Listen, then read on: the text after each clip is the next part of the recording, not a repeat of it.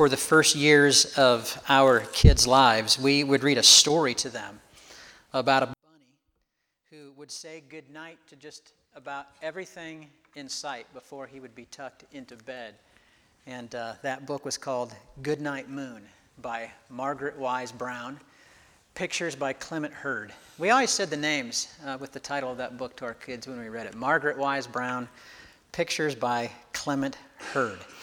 Now, what you may not know is that an updated version of this book for adults has recently been offered, titled, get this, Goodnight Smartphone.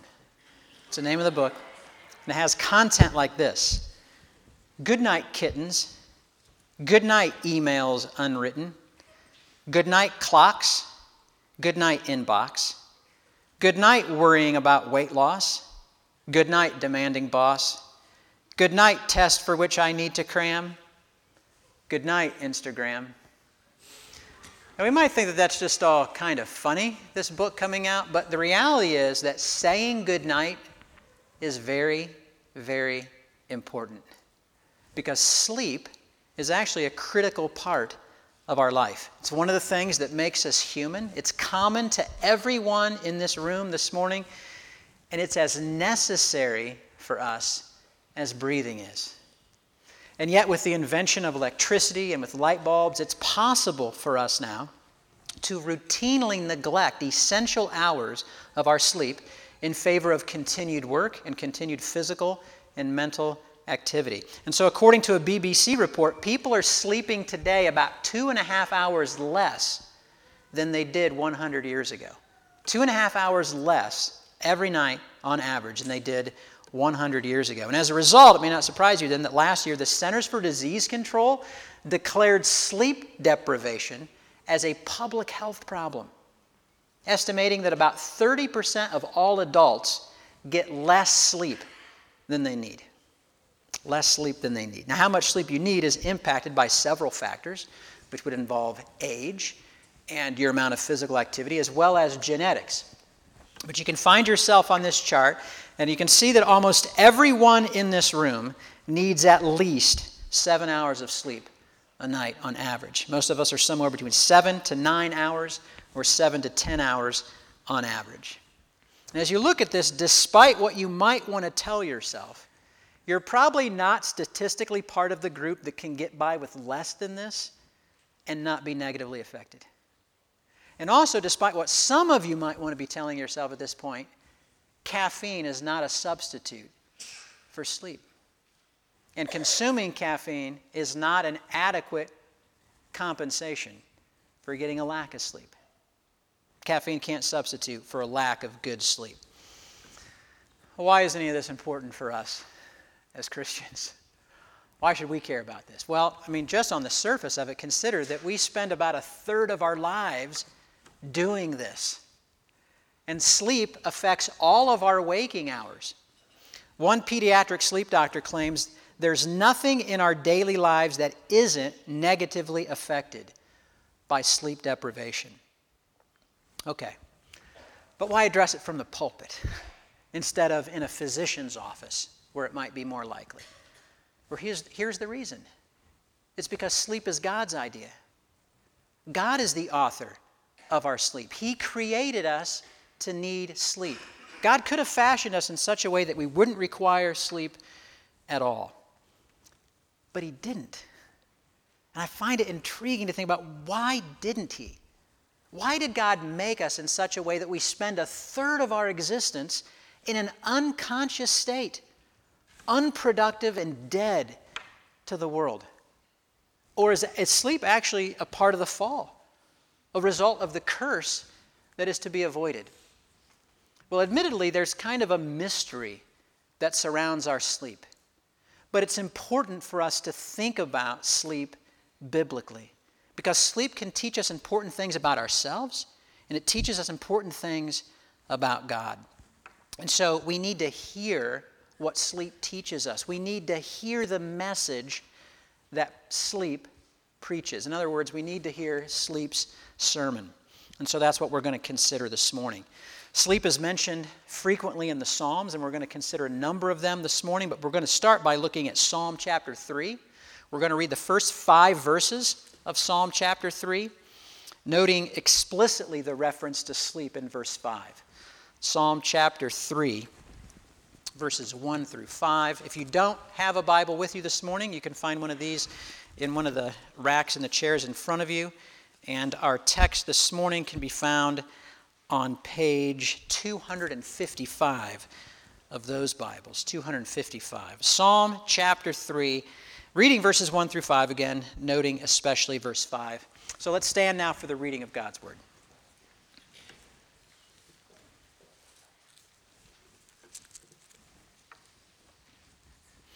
A psalm of David when he fled from Absalom, his son.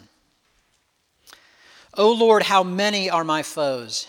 Many are rising against me. Many are saying of my soul, there is no salvation for him in God. But you, O Lord, are a shield about me, my glory and the lifter of my head. I cried aloud to the Lord, and he answered me from his holy hill. I lay down and slept. I woke again, for the Lord sustained me. The grass withers and the flowers fade, but the word of the Lord abides forever. You can be seated. Now, just to be clear this morning, my aim is not to explore ways to improve the quality of our sleep. We may talk about that in the Self-Care Sunday School in weeks coming up. But I recognize that some of you may have biological factors like sleep apnea that are causing sleep deprivation or insomnia. And you should see a doctor for those things, to rule those things out. I also recognize that maybe several of you in this room, maybe many of us in this room, need to exercise greater self-discipline in establishing healthy, consistent sleep patterns in your life. And part of that discipline is probably not learning to sleep longer, but getting to sleep earlier. That's part of where our failure of discipline comes in, is not getting to sleep and not lying down to sleep when we need to lie down to sleep. And I also recognize that for some of us, the problem is not sleep deprivation, but you might be sleeping too much. And so we would need to address that in a different way. But whatever your current patterns of sleep, we all need to hear sleep's sermon, truths that sleep preaches to us and summons us to embrace, beginning with this truth, and I'll try not to put you to sleep. Sleep, I couldn't resist that one. Sleep is a summons to humble ourselves. Sleep is a summons for us to humble ourselves. The need for sleep confronts us on a daily basis with the reality of our weaknesses and the reality of our creaturely limits. Constantly, sleep is confronting us with our limitations. We're creatures. We're not the creator. We're human. We're not superhuman. Sleep is not something that's optional for us.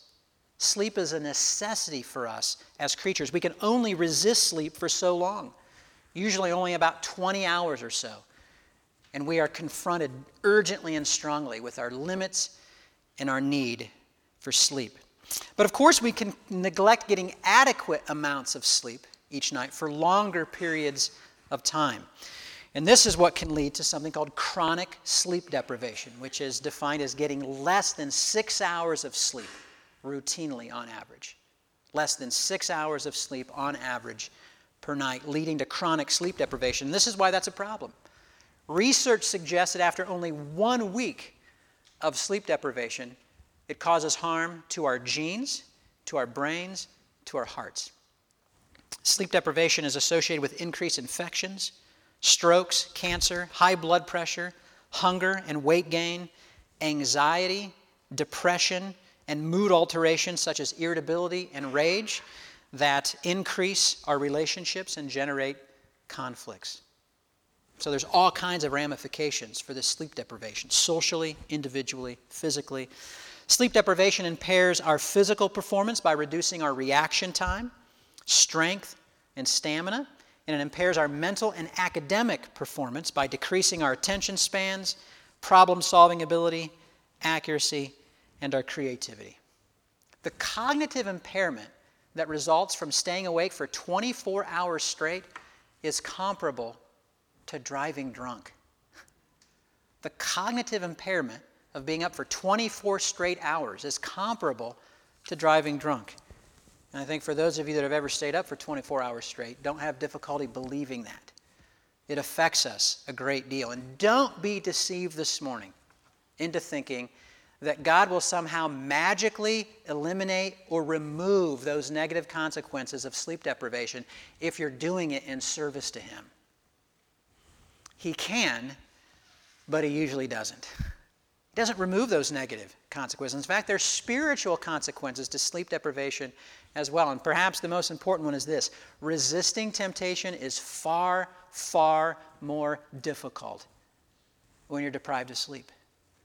It's far more difficult to fight temptation when you're tired, when you're not getting enough sleep, which leads D.A. Carson to say this: sometimes the godliest thing you can do in the universe is get a good night's sleep. Not pray all night, but sleep. I'm certainly not denying that there may be a place for praying all night. I'm merely insisting that in the normal course of things, spiritual discipline obligates you to get the sleep your body needs. And we can look at the other side of actually getting adequate sleep. This generally gives us a restoration of strength. It clears our minds. There's a reason why let me sleep on it is often a wise decision. Because our minds are cleared, our strength is restored, we're reinvigorated to serve others and extend the kingdom by the power of the Holy Spirit for another day. And so sleep is a summons to humble ourselves by embracing our limits as creatures, by getting the sleep that we need. But not only does sleep confront us with our limits, sleep also confronts us with our dependence. We cannot sleep as a mere act of the will. Any insomniac knows this. Anybody who's tried to get to sleep really fast because you have a small window of sleep knows that you cannot fall asleep as a mere act of the will. Like every other need we have, it has to be provided as a gift from God. God is the one who has to grant to us sleep. But sleep doesn't just confront us with our dependence in having God give us sleep. It confronts us with our dependence upon God as our provider. Confronts us with our dependence on someone else to provide for us. We can't work for 24 hours straight, 7 days a week, to provide the things that we need for survival. At some point, we have to stop and allow God to provide for us in ways that we cannot provide for ourselves. Sleep confronts us with the fact that we are not in control. That we are not in control of that provision ultimately. I need God to keep my affairs in order, to watch over my possessions, to watch over my spouse and my children and my loved ones for 8 hours while I'm checked out and unresponsive to things. I need someone else to care for those things and attend to those things. And a third way sleep summons us to humble ourselves is it confronts us with the fact that we're expendable. The world is going to keep right on spinning, with or without us, when we're sleeping. God doesn't need us to keep things going. He doesn't need us to accomplish His purposes and plans for the universe. So sleep confronts us with all these things, our limits, our dependence, our expendability. And so in this way, sleep is a summons for us to humble ourselves by recognizing our weakness, our limits, our dependence, and our expendability. It's interesting how neglecting sleep is often fueled by our pride and our fear. Pride that somehow, after all, we're not just human. We are superhuman. And we don't need sleep like other people need it. And fear on that we need to provide for ourselves. Sleep is often fueled, deprivation of sleep is often fueled by fear and by pride. But Charles Spurgeon sums it up well by saying, God gives us sleep to remind us that we're not Him. God gives us sleep to remind us that we're not Him. Which means there's also good news in sleep's sermon, because it can point us beyond our limits and our weakness and our dependence and our expendability to our Creator. And so sleep is also a summons to honor the Lord. Sleep is a summons to honor the Lord. Consider that while sleep confronts us with our limits on a daily basis as creatures, as we grow weak and we grow tired, it can also drive us to our Creator who alone is limitless in his strength, who never is weary, who never grows tired, who never sleeps, who never slumbers. The words of Psalm 121, 4 through 6 declare this. Behold, he who keeps Israel will neither slumber nor sleep. The Lord is your keeper. The Lord is your shade on your right hand. The sun shall not strike you by day, nor the moon by night. The sun will not strike you by day because the Lord is watching over you. He's present and alert and watching over you. And the moon won't strike you by night because he's still watching over you.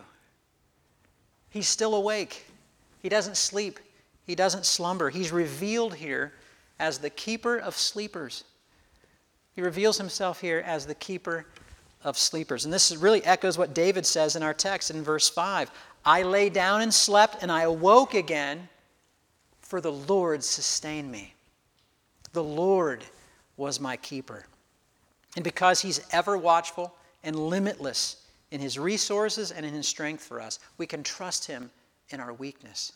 And in our dependence, we can trust in him to provide the things that we need, to run the world, to look after our affairs and our possessions, and to care for our loved ones as the sovereign king who loves us and as the one who works every shift. He's the only one who never takes a shift off, watching over his children all day and all night, 24 hours, 7 days a week, all the time.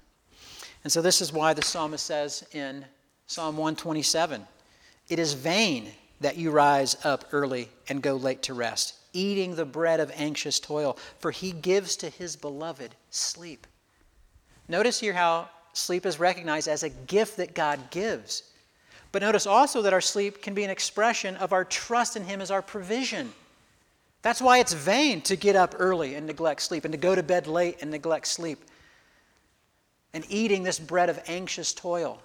It's vain to do that because we have a provider other than ourselves. And looking to this provider is the one who gives us sleep and all the things that we need. But not only is the Lord our provider, he's also our protector in sleep. Listen to the words of the psalmist in chapter 4, verse 8. In peace I will both lie down and sleep. It's possible to lie down and not sleep, right? But in peace I will lie down and sleep. It's possible to lie down and sleep and not be peaceful either. But the psalmist says, in peace I will both lie down and sleep, for you alone, O Lord, make me dwell in safety. It's the protector. Trusting God as our provider and trusting him as our protector is what enables us to sleep in peace. Sleeping in peace requires us to believe that God is in control of things. And it requires us to trust him to care for us while we are at our most vulnerable. That's how we can lie down and sleep in peace. We have a provider. We have a protector.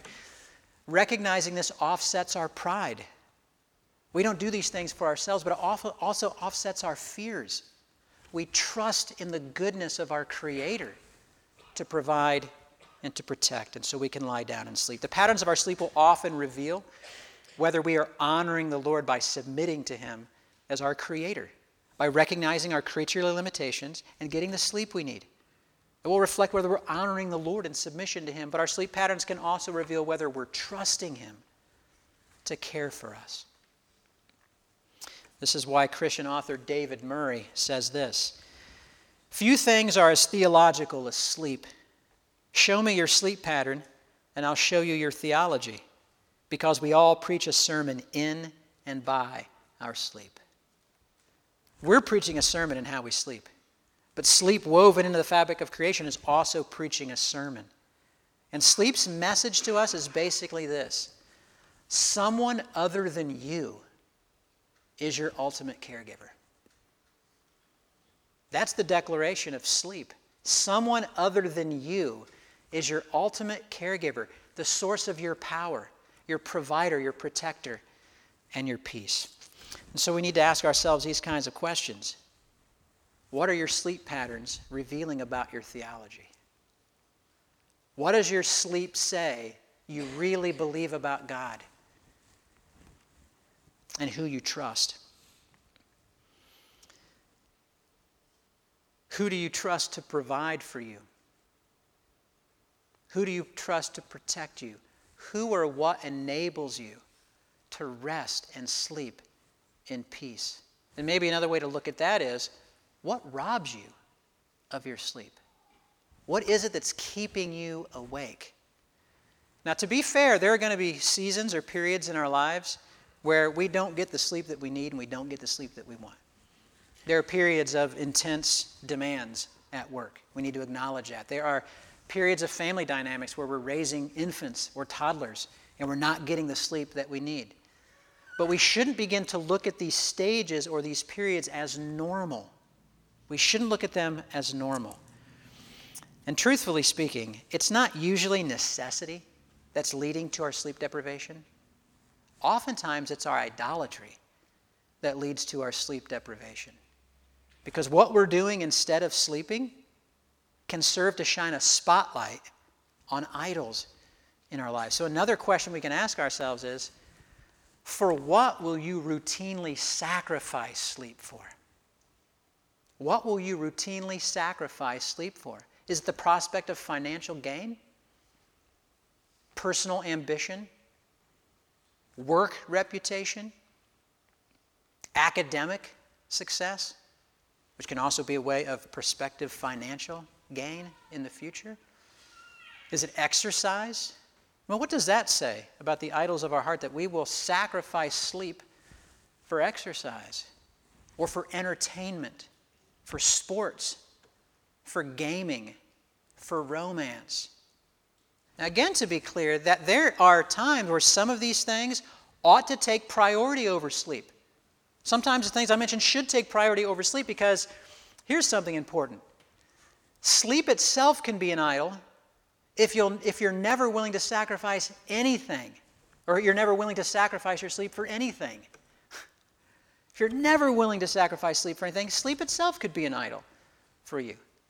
But if these things occasion chronic sleep deprivation, it's possible and maybe even probable that there's an idolatry issue operating at the level of your heart.